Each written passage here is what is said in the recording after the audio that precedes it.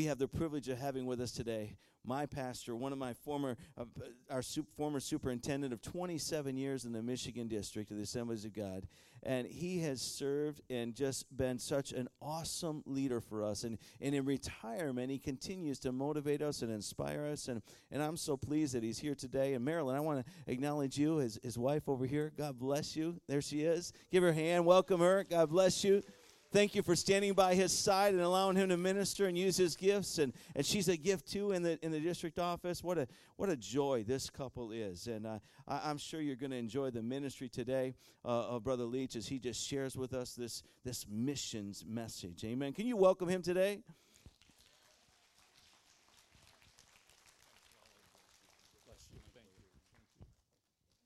Thank you. Good morning, Central. It is such a delight and honor for Marilyn to be with you today. We're so excited and appreciative of this opportunity, and I appreciate Pastor helping me out here because I can't talk without my hands. And so, awesome. Thanks, Pastor. It's a delight to be with your pastor and his wife. Marilyn and I deeply love and appreciate Pastor Wally and Valerie. They're awesome gifts to you. And thank you for letting us be with you today, especially for missions. We love missions, you know. We love missions. And we're personally involved in missions a little bit. In November, you'll have to pray for me. I know you'll be really sad to hear, but in November I'll be teaching a class for 2 weeks in Nassau, Bahamas. So it'll be a really tough thing. So can I hear it all? Oh, yeah. But I'll be teaching a class on something I know nothing about, but it is managing church conflict, and I'll be ministering to pastors who know nothing, who never experienced anything like that. There's never any conflict, of course, but anyway, in theory, we'll talk about that. But it's a real delight to be with you today. Again, we love your pastor. We love this church, have so many wonderful friends here, people that have impacted and blessed our lives. Good to see you guys and your wife on the screen. Wow, she is awesome, and that's terrific. Again, we love missions, and to be here at the kickoff of your missions week is a high honor. If you take your faith promise for just a moment, we'll take them again at the end. But I want to just talk about.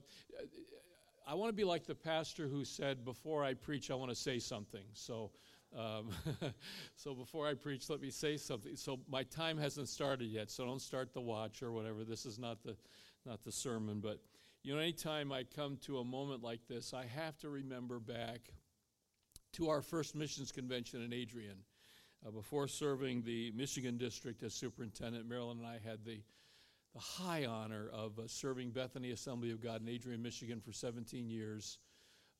It was really the sweet spot of our lives, and I, in many respects, am jealous of you, Pastor, to be in such a great church, and we loved our time in Adrian, and we'll be back actually in 2 weeks as part of their 75th anniversary, and a lot of reminiscing, but we were entering our first ever missions convention. The church had always been a great missions church and had budgeted and given significantly to missions, but the whole faith promise way of giving was just starting to come into vogue in churches, and we felt that was God's will for our church too.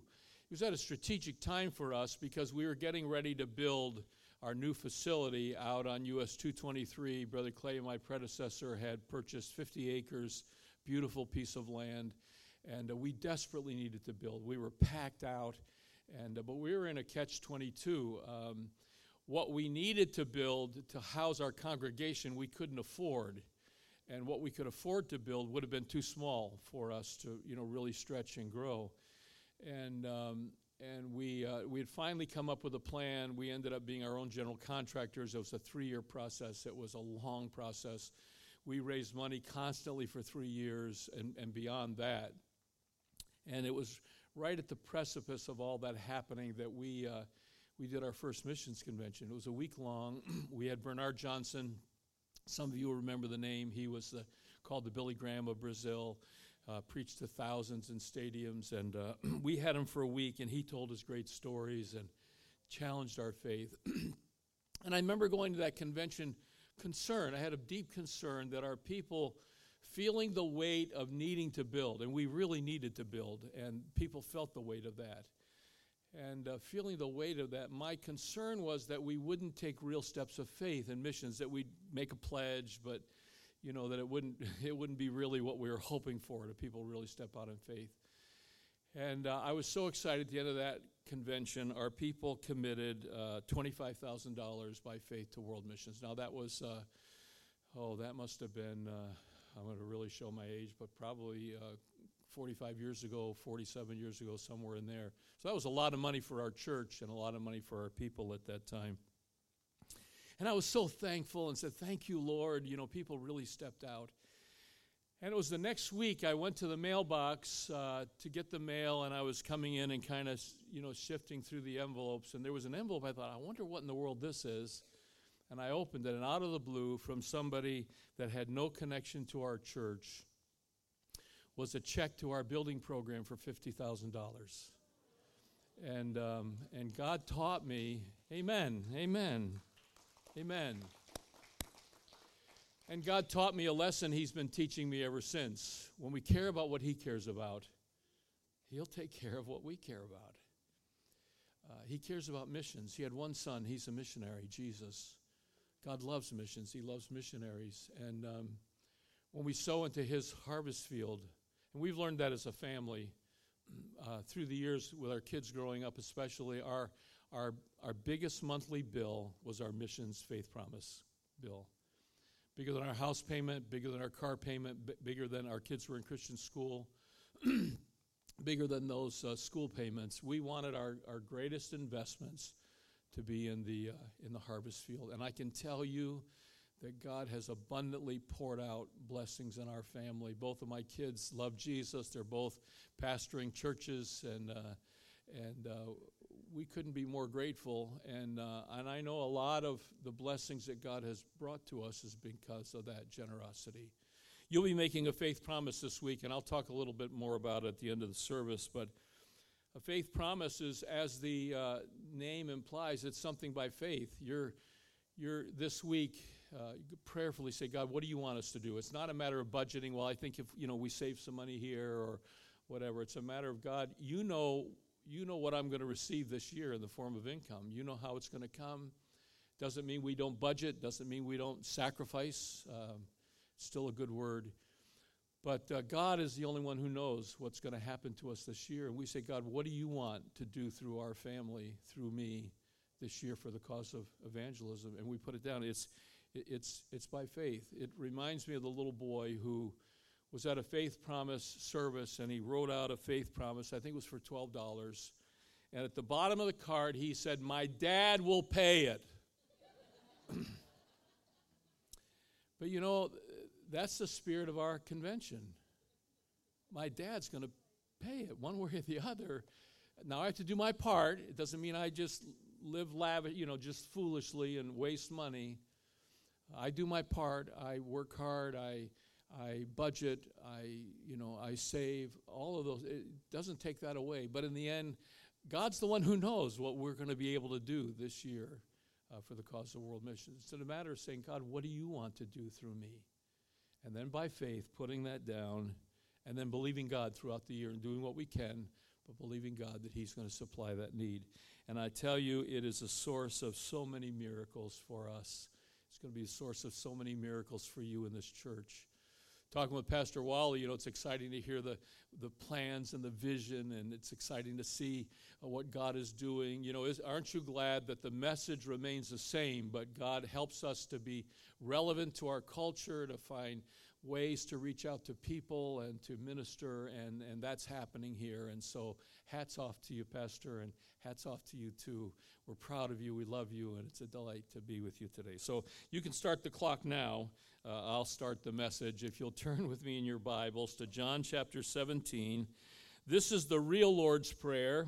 What we call the Lord's Prayer is a prayer Jesus taught His disciples to pray, an outline of prayer, but Jesus would have never with integrity said, Lord, forgive my sins as I forgive those who sin against me, because Jesus never sinned. That was a prayer for us to pray. But this is the prayer Jesus prays in the garden just before going to the cross. and being reunited with the Father in the way he was before in heaven. Jesus is praying, John 17, looking at the section beginning with verse 13 through verse 19. Jesus prays, I am coming to you now, but I say these things while I'm still in the world, so that they may have the full measure of my joy within them. I have given them your word, and the world has hated them, for they are not of the world any more than I am of the world. My prayer is not that you take them out of the world, but that you protect them from the evil one. They are not of the world, even as I am not of it. Sanctify them by the truth. Your word is truth. Now here's a key verse in this for us today. As you sent me into the world, I have sent them into the world. For them I sanctify myself, that they too may be truly sanctified. And Lord, please anoint your word today, and anoint this week, and anoint our hearts as we take great steps of faith for your glory. In Christ's name, amen. Watch this video, please. Why choose this as our goal?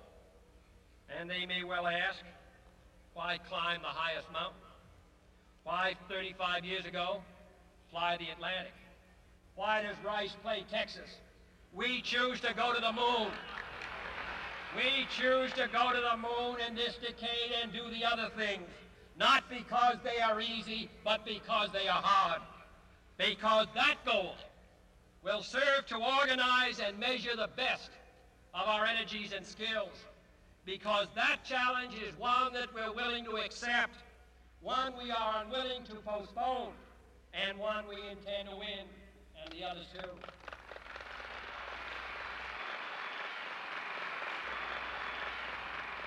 We shall send to the moon 240,000 miles away from the control station in Houston, a giant rocket more than 300 feet tall, the length of this football field, made of new metal alloys, some of which have not yet been invented, capable of standing heat and stresses several times more than have ever been experienced, fitted together with a precision better than the finest watch, carrying all the equipment needed for propulsion, guidance, control, communications, food, and survival, on an untried mission to an unknown celestial body, and then return it safely to Earth, re-entering the atmosphere at speeds of over 25,000 miles per hour, causing heat about half that on the temperature of the sun, almost as hot as it is here today, and do all this, and do all this, and do it right, and do it first before this decade is out, then we must be bold.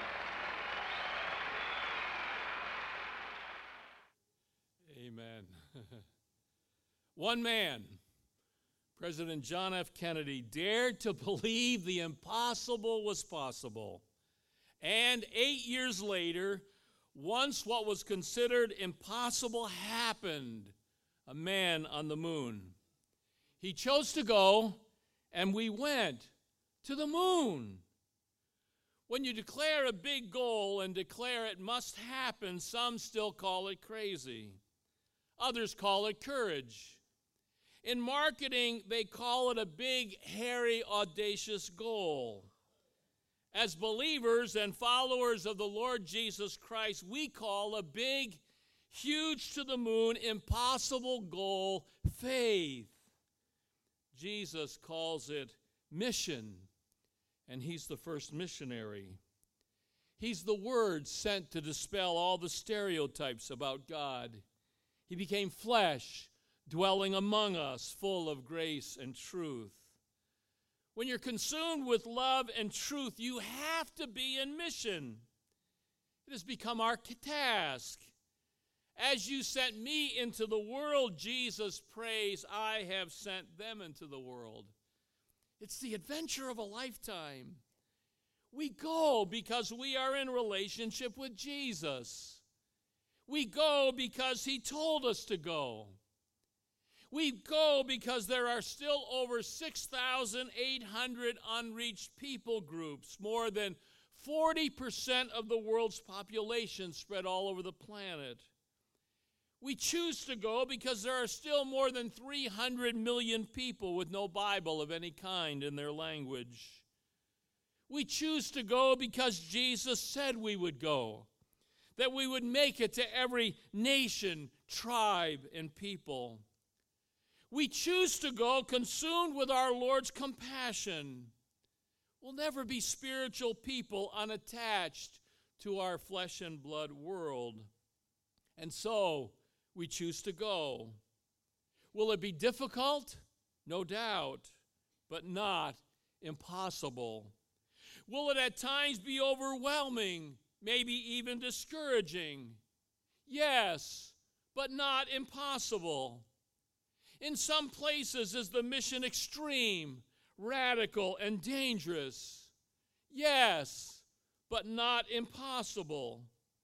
Is it the biggest thing we've ever attempted? You better believe it, but not impossible. Will it be costly, financially, and in every other way? Yes, but it's not impossible.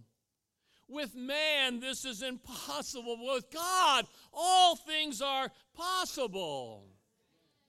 And so we choose to go, to dream the impossible dream, to give our lives for the greatest evangelism the world has ever seen. We go in the same manner as our Lord, who prays, "As you sent me into the world, I have sent them into the world." It's exciting. And like Jesus' mission, it results in joy. Look at verse 13. "I am coming to you now, but I say these things while I'm still in the world." He's praying to the Father, "so that they," you and me, "might have the full measure of my joy within them."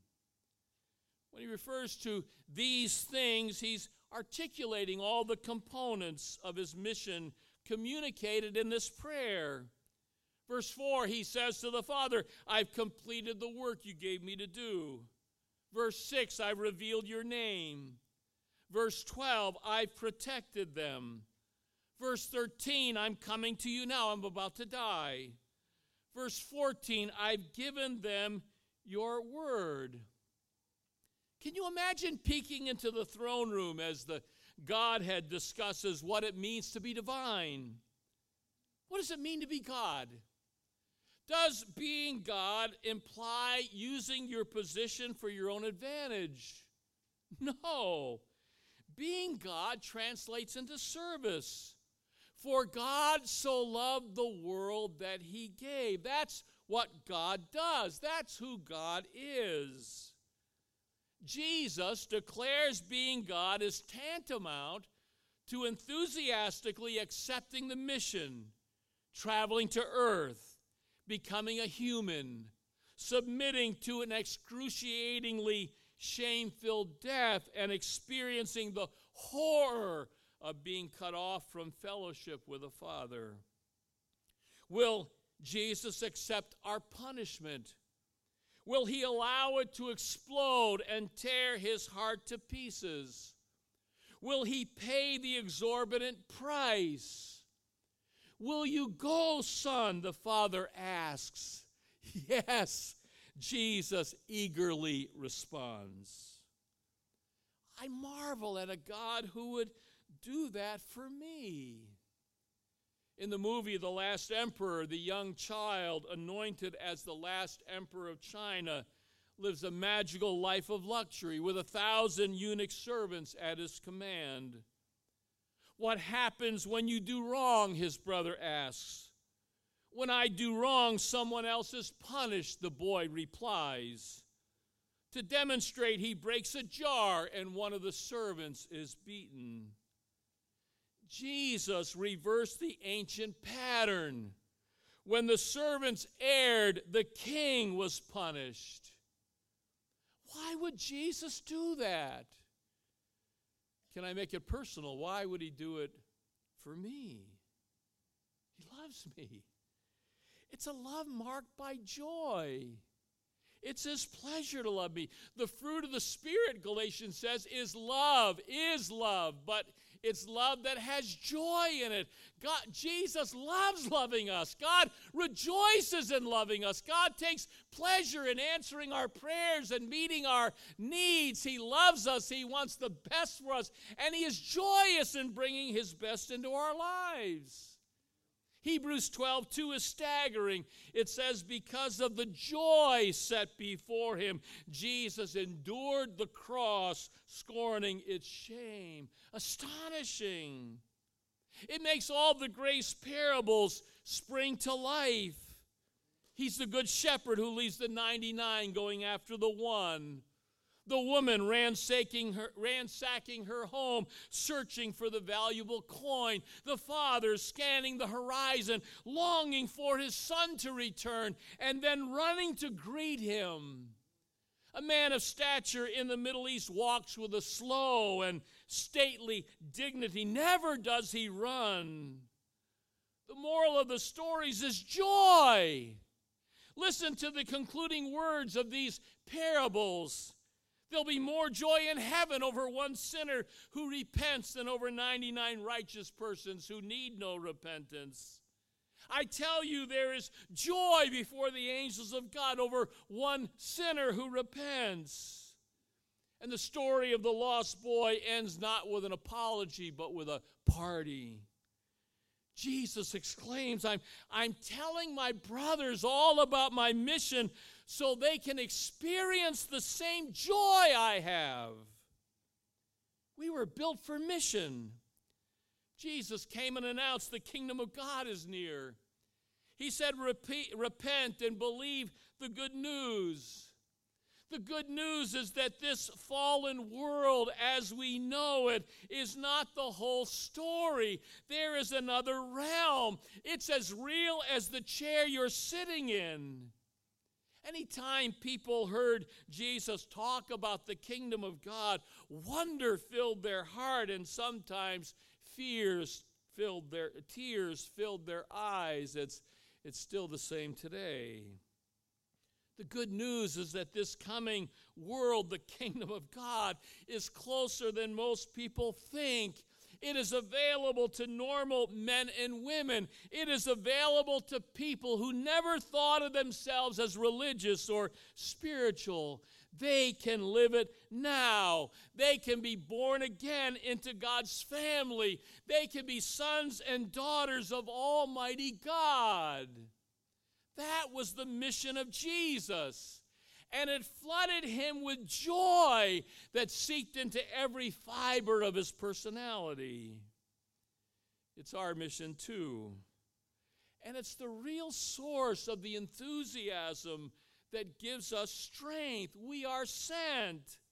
We are missionaries. Our lives have purpose. We can live with zest. Reminds me of David Livingstone. You know, he gave his life in Africa. He paid a high price, some would say. He had an eye poked out by a stick. His shoulder was torn by a lion. He gave his life, and toward the end of his life, he was very sick, and he needed actually this certain medicine to keep him alive. One night he went back to his tent and found to his horror that his medicine had been stolen. He fell to his knees and said, God, you know I need this medicine to survive. Please send it.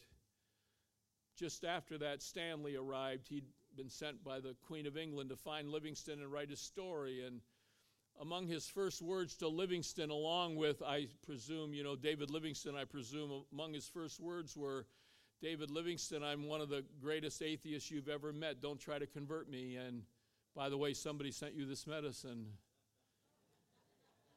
2 weeks later, Stanley fell to his knees and accepted Christ. He begged Livingstone to come home. He said, the Queen will knight you. You'll live in luxury. You've given enough. You've done enough. But Livingstone refused. Toward the end, he had to be carried on a cot in order to preach. One night he was brought back, and he asked his faithful friend, Chumba, please put me on my knees in my tent. I've got to pray a little while before I go to bed. And his friend came back in a little while later, found him dead on his knees praying for Africa.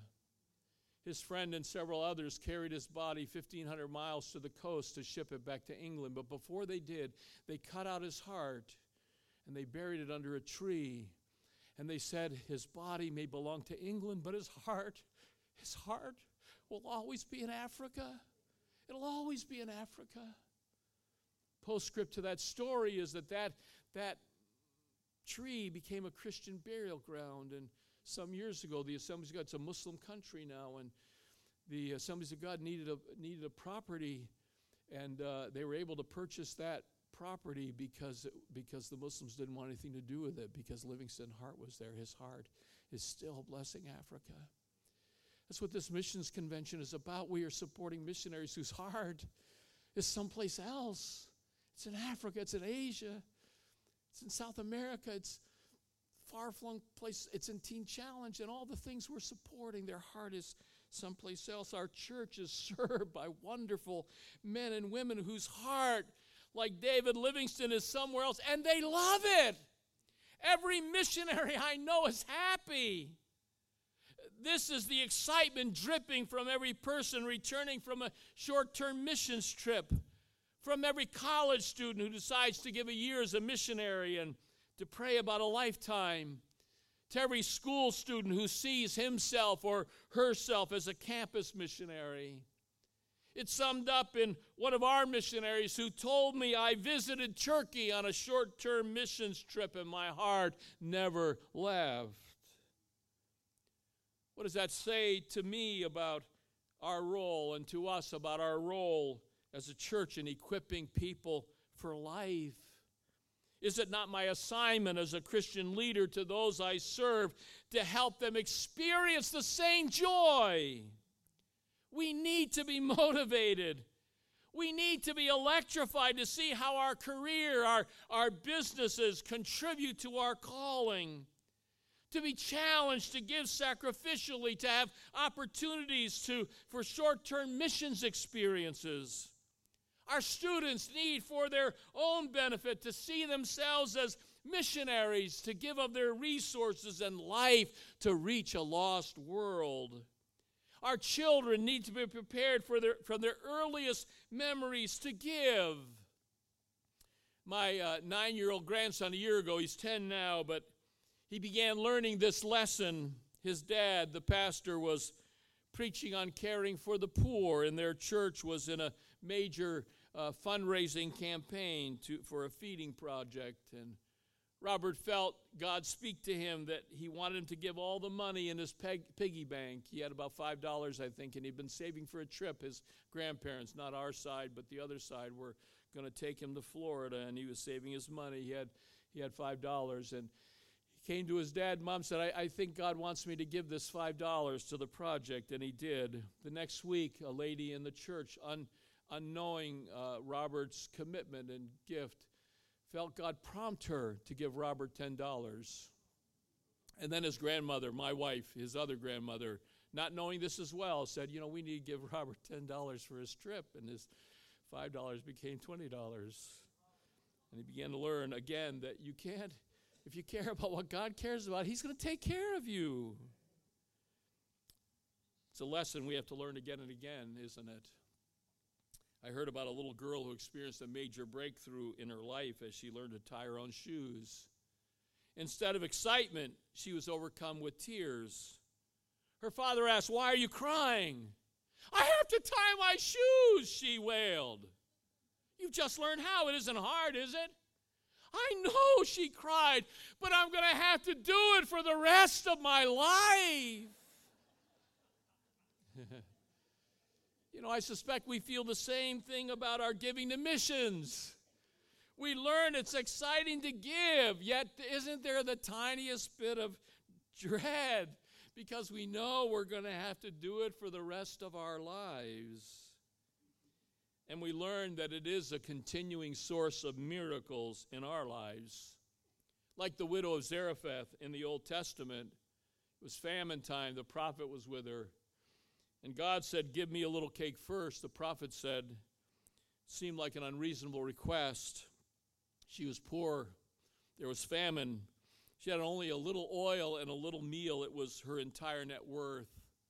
It appeared to be an unreasonable sacrifice, but she obeyed. And it became the source of her life-giving miracle because her oil never ran out and her meal never ran out.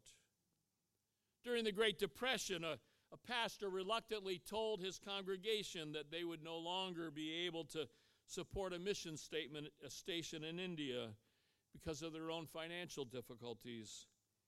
A Christian widow pled with the congregation to keep up the support, promising to pay the monthly pledge herself, even though she had a family to care for. She kept her word, although it was a struggle and hardship for her. To add to her difficulties, her two sons left home. Months passed with no word from them. But all the time, the widow continued to scrimp and save to pay the pledge to the mission station in India. Then one day she received a letter from one of her sons. Both had joined the merchant marines and in the course of their travels had visited a city in India. Imagine the joy in that mother's heart as the boy told her they had found a mission in that city and both had been gloriously saved. Perhaps you guessed it, it was the exact same mission that mother had helped to keep open with her faithful sacrifices month after month. It's the irony of the right side up world Jesus came to establish. Live for yourself and you lose. Lose yourself for Christ and you win. What makes people on mission? Jesus' assignment emanated from his relationship with his Father. Ours comes from our connection with the Son. It's the power of mission. Isaiah comes to worship on the Sabbath, and he's traumatized because, like many Sunday morning believers, the last person he expected to meet in church was God. He was high and lifted up, majestic, his holiness beautiful beyond Isaiah's ability to comprehend. Isaiah discovered that you can't get near God without our insecurities surfacing. Lord, I'm a man of unclean lips, he murmurs. Our gracious God has the antidote. He dispatches an angel with a coal from the place of sacrifice and puts it on Isaiah's lips, and he's cleansed. As soon as the self-loathing and self-pity subsides, God says, I've got an assignment. I need someone to preach to a rebellious, cantankerous, obnoxious, obstinate people who will never, ever listen to you. How does Isaiah respond? Well, can I have a few days to think about that? No, he says, I'm ready. Hey, send me. Hey, I want to go. Can I go? Please let me go. What happened? Isaiah is healed by an encounter with God, and immediately he finds himself transformed into a missionary. Why? What changed? He saw God. You can't see God without being sent. Another example is Abraham. God appears to him and says, I'm going to bless you and make your name great. Incredible. But there's a caveat. I'm blessing you so you can be a blessing. And forthwith, Abraham is commanded to get out. He had to leave his country. It's a spiritual principle. God never blesses us except to make us a blessing, and that always means getting out of the familiar, away from our comfort zone, to a place of vulnerability and faith that God will show us. It's the only way to be like Jesus. Jesus was in heaven, perfectly secure, and he had to get out. He made himself nothing. He became vulnerable. Have you experienced it? Is God a spiritual tornado in your life? Does your hand tremble when you write the amount you're going to give on your faith promise card or on your check? Are you so involved in people's lives that it is making you afraid of how engaged you are? Yes, and you're in good shape. God never blesses us without making us a blessing, and that always involves getting out. It's the power of mission. It's the only realm where we can experience the divine. The miraculous can only happen where we can't, and only God can. Reminds me of the man who agreed to give a talk in front of a group of people, and then it scared him to death. He wasn't a public speaker. He was scared of being a public speaker. And he said to his wife, every time I think about doing this, he said, my throat gets dry. A few minutes later, he said to his wife, every time I think about doing this, my palms sweat. His wife had the perfect solution, as our wives often have. She said, why don't you lick your palms? That's what God is going to say to you this week. Your throat's going to get dry. Your palms are going to sweat when you hold that faith promise card. And God says, lick your palms and get out there and do it.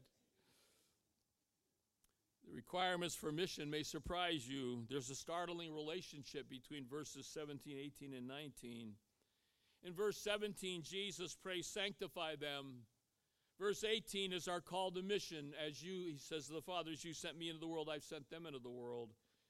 Then verse 19 returns to this plea for holiness. For them I sanctify myself, that they too may be sanctified, set apart, made holy. Why is our mission linked to sanctification, to holiness? We might respond for Jesus' sake, but it's also for the world's sake. Jesus says it's our personal wholeness, our health, our personal spiritual health that's necessary if the world is going to be saved. We could talk about our character and lifestyle, but it's more than that. When Jesus prays, as the Father sent me, the control word is as. We go in the same manner Jesus did, full of grace and truth, preaching, healing, delivering, saving, letting people see God is for them. That's our message to this community and world. God's for them, for us. It's who we are. We are birthed in the fires of Pentecostal power to plant churches and send missionaries. We were created for the greatest evangelism the world has ever known. Our proclamation is Jesus as Savior, healer, baptizer, and soon coming King. But it can't stop there. We have to put our lives and our wealth on the line to deal with the miseries of the human condition around us. We have to become personally involved. We must respond to suffering in massive and generous ways. God personally identifies with the poor. Proverbs 14:21, if you insult the poor, you insult the Lord. Proverbs 19:17, if you give to the poor, you give to the Lord. Jesus will one day say, I was hungry and you gave me food. I was thirsty, you gave me drink. I was a stranger, you welcomed me. I was naked, you clothed me. I was sick, and you visited me. Whatever we do to serve hurting people is tantamount to serving Jesus. And if we don't care about the poor, no matter what our rhetoric, we don't love Jesus. The early church believed this. I wish I had time to talk about all the ways they help people. Julian, one of the last Roman emperors before Christianity was declared the official legal religion of the empire, tried to revive the old pagan ways. Christianity was spreading. Julian was building temples, but everybody was going to church. He wrote a friend, a pagan priest, and he said, quote, nothing has contributed to the progress and superstition of these Christians as their charity to strangers.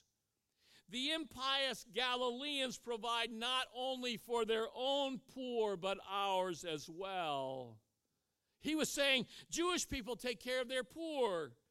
Greeks care for their own, but these Christians, they minister to everybody. And they shook the world. What motivates us to be in mission? It won't be guilt. Please don't give out of guilt this week and this year. Look at John 17:10. Jesus prays, all I have is yours, and all you have is mine, and glory has come to me through them. Jesus' mission was to glorify the Father. Our mission is to glorify the Son. The word glory means weighty. as opposed to frivolous, substantial as opposed to unimportant, lasting instead of temporary or forgettable. What really lasts in this world? Certainly nothing I accomplish in myself. If living for myself is all there is, my life is meaningless. But if God is glorious, then that which is done for him, through him, and with him is what really matters. Jesus said we display his glory. We share the same mission as the Holy Spirit, which is to glorify Jesus. He is paramount. Everything revolves around him. That keeps my heart and my motives pure. I'm not on mission to make myself look good or to be able to boast, look what a wonderful, generous person I am. I don't do it to make God love me or to get answers to my prayers. I don't do it to have as a means to an end or to feel better about myself. I do it as an end in itself. Consider the student who listens to Mozart in school to get an A in music appreciation, to graduate with honors, to get a good job and earn a lot of money. He listens to Mozart to make money, but something happens. He falls in love with the music. And today he spends a lot of money to listen to Mozart. Why? It doesn't get him anything. It's beautiful. It's satisfying. When we experience the beauty of God's holiness, when we feel his compassion, when we are joyfully consumed by mission, not as a means to an end, but as an end in itself, it gets us out of our pride. I am free to do justice, love mercy, and walk humbly before my God. I close with this image.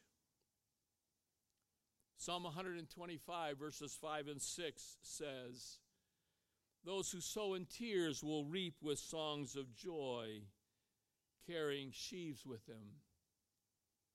It's an interesting picture, isn't it? Those that sow in tears. We live in a land of plenty. I've never seen an American farmer cry as he's planting. I've never seen one plant, I guess, as far as that goes, but I don't suspect they're out there weeping as they're planting that seed. Missionary Del Tar shares a moving picture of the West African farmer living on the Great Sahel. This semi-arid bush country stretches in a narrow band between the Sahara Desert and the tropical rainforest on the coast. This savanna country receives 20 to 40 inches of rain a year, but all of it falls in a very short period during the 4 months from May to August. A year's supply of food must be raised in that short growing season. The 8-month dry season that follows represents some of the most severe weather conditions of any inhabited region on the globe. Del Tar writes, "The following scene is etched in my memory. Harvest time is a joyous time on the savannah because food is in abundance. People laugh and smile, and there is much dancing far into the night. The staple crop is millet, and from this a meal is ground to make mush, which is eaten twice a day during the months of plenty, October, November, and December. The main meal eaten just before retiring is a happy time. People sleep well on a full stomach. About January, these two meals become smaller as the granary is noticeably diminished from its original bounty. Then for many families, the month of February brings quite a change in eating habits. To conserve grain until the next rainfall, they permit themselves only one main meal, which is still eaten at bedtime. April and May are the saddest months. Many families are running out of food. It isn't unusual to hear in the hush of an African dusk small babies crying from real physical hunger. What does a father or mother say to a 6-year-old boy who, after eating the only meal of the day, looks up and says, "Daddy, Mommy, I'm still hungry. Can't I have just a little more to eat?" In the last few weeks before the new rains come, many families sell some of their dearest possessions to buy a few handfuls of grain to keep them alive. Many wives boil bark and roots to give their families something to eat at the end of the day. It's difficult to describe the barrenness and desolation of a landscape that has not had rain for 8 months under the broiling tropical sun. During that time when the majority of the population is on the verge of disaster, some bright-eyed boy will come running to his father with joyous excitement. Daddy, Daddy, we've got some grain. Quickly take it to Mommy so she can make us some mush so tonight our tummies can be full. The father asks, son, where did you find the grain? The little boy says, you know, in the extra hut by the animal corral, inside is a leather pouch with grain in it. The father has to explain that this is seed grain for next year's crop and is the only hope between them and starvation. Yes, it does belong to them, but they dare not eat it. How many times over the past weeks has that father or mother longingly eyed that pouch? But they know you cannot eat your seed. It is your only hope for tomorrow.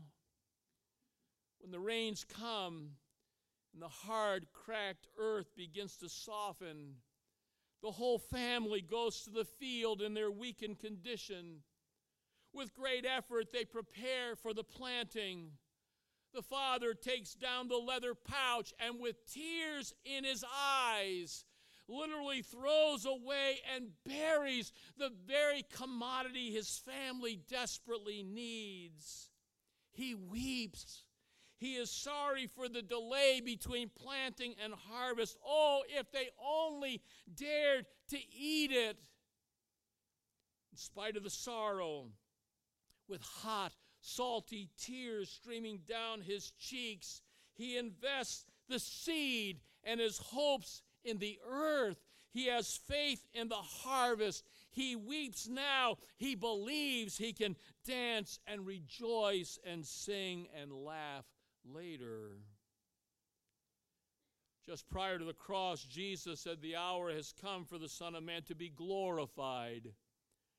Truly, truly, I say to you, unless a grain of wheat falls into the earth and dies, it remains alone. But if it dies, it bears much fruit. Whoever loves his life loses it, and whoever hates his life in this world will keep it for eternal life. If anyone serves me, he must follow me, and where I am, there will my servant be also. That's what this week is about. Please don't eat your seed. Give yourself. Lose yourself. Invest yourself in mission.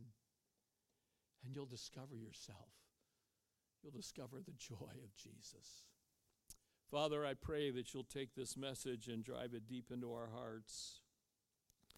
Lord, I pray for people that have given faith promises and sacrificed to missions all their lives, and they know the truth of this. And I pray for individuals who are just now being introduced to this maybe for the first time, or just beginning to grow in faith and in faithfulness and giving and listening and following God's voice.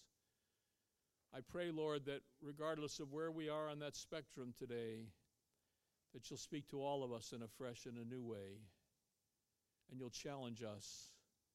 Lord, I pray this week and even today that you'll drop numbers into people's hearts, and that you'll give us the faith, the obedience. We have to do the obedience, but you'll give us the faith and help us to obey. And Lord, we'll discover that it becomes the source of our miracles. If we care about what you care about, you're going to care about what we care about. We're not going to make commissions this week. We're not going to make decisions this week in order to feel good about ourselves, but as an end in itself, that you've called us to glorify you. Help us, Lord. I pray that you'll help us. May this week be a turning point, a critical week in the life of our families and our church, and that And that because of the decisions we make this week, you're going to pour miracles out. You're going to say, here's a group of people I can trust. You're going to pour out miracles. You're going to pour out financial miracles and physical miracles, spiritual miracles. You're going to give us new roads into this community because you know that the people that are drawn here are going to be well taken care of and challenged. Lord, I pray for individuals that may be in this service who aren't yet fully devoted followers of Jesus, haven't yet made the decision to let Jesus be Lord of their lives. I pray in the closing moments that you'll draw them to Jesus. Perform miracles in us, I pray, in Christ's name. While our heads are bowed, maybe you're here today and say, Pastor Bill, I don't know Jesus as my personal Savior. I've never made a commitment to be a fully devoted follower of Him. Never opened my heart and allowed Him to be my Lord. The Bible says we've sinned, but I don't have to tell you that. We know that. We know we've fallen short. Good news is God loves us. The kingdom of God is right near you right now. You can be a follower of Jesus. You can be a son or a daughter of Almighty God. You can have an eternal destiny of loving and serving God forever and ever. And all you have to do is repent. It's just a Bible word, means turn around. It just means you're going one way, you're living for yourself. You turn around and say, God, I want to live for you. I need your help. I want to follow you. I want to follow Jesus. That's what a Christian is, just a follower of Jesus. And if that's you today, I'm not going to embarrass you, but I want to pray for you. I want to ask you to take a step of faith. And if that's you and you'd say, Pastor Bill, I'm not a follower of Jesus, but I want to be today. I want to make that decision. Would you simply raise your hand and hold it real high? And as you hold it high, look me in the eye so we can make sure we've connected. And by that act, just say, Pastor, pray for me today. I want to commit my life to Jesus. Is there anybody? You just hold it up high. Look my way. Anybody? Okay. If you take out that faith promise card that you've been given, I don't know where mine is. It's in here somewhere.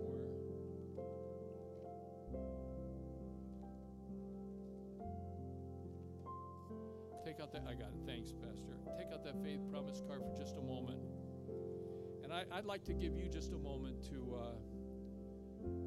just ask God to move in your life this week. Some of you won't be here next Sunday. You know you won't. I hope you are. You should be, but maybe you're going to be gone or working or whatever. And God's going to drop a figure in your heart today and say, I want to make sure I get mine in. And the ushers are going to be at the back to receive those as you leave today. Some of you may just feel like God's prompting me. I need to do it now while I'm sensing what God is saying to me. And please feel free to do that. Next Sunday is going to be the official Faith Promise Sunday, but I hope everybody participates. And even if you've been given to missions all of your Christian life for years and years, I ask you again, don't just write down the same number without saying, God, what is it you want to do through us this year? Let's do that. Let's make this a holy moment and a holy season. God, what do you want us to do? Can we stretch a little more? Is it possible that God wants to provide more resources? There are so many wonderful missionaries whose heart is someplace else, but they're here because they need to raise the budget in order to be there. It'd be so great if we could. As a pastor, I hated to turn any missionary away. The reality is sometimes you have to. You just don't have the resources as a church. But let's not turn any away that God doesn't want us to turn away. Let's not let any of them fall short because of something God told us to do and we didn't do. Lord, I pray that you'll speak to us. May this be a real spiritual moment and week for us. God, help us to do exactly what you're calling us to do. Stretch our faith. Pray, Lord, that as we fill out those cards, that for many there'll be a tremble in the hand saying, God, you think I can do this? And then, Lord, help us to do our part by being good stewards, not being wasteful, budgeting, paying our tithes, paying our bills. Then, Lord, I pray that beyond that, you'll pour into our laps, you'll pour into our hands the resources that will not only bless the world, bless the church, but bless our families as well. Speak to us, Lord. Speak to us in Jesus' name.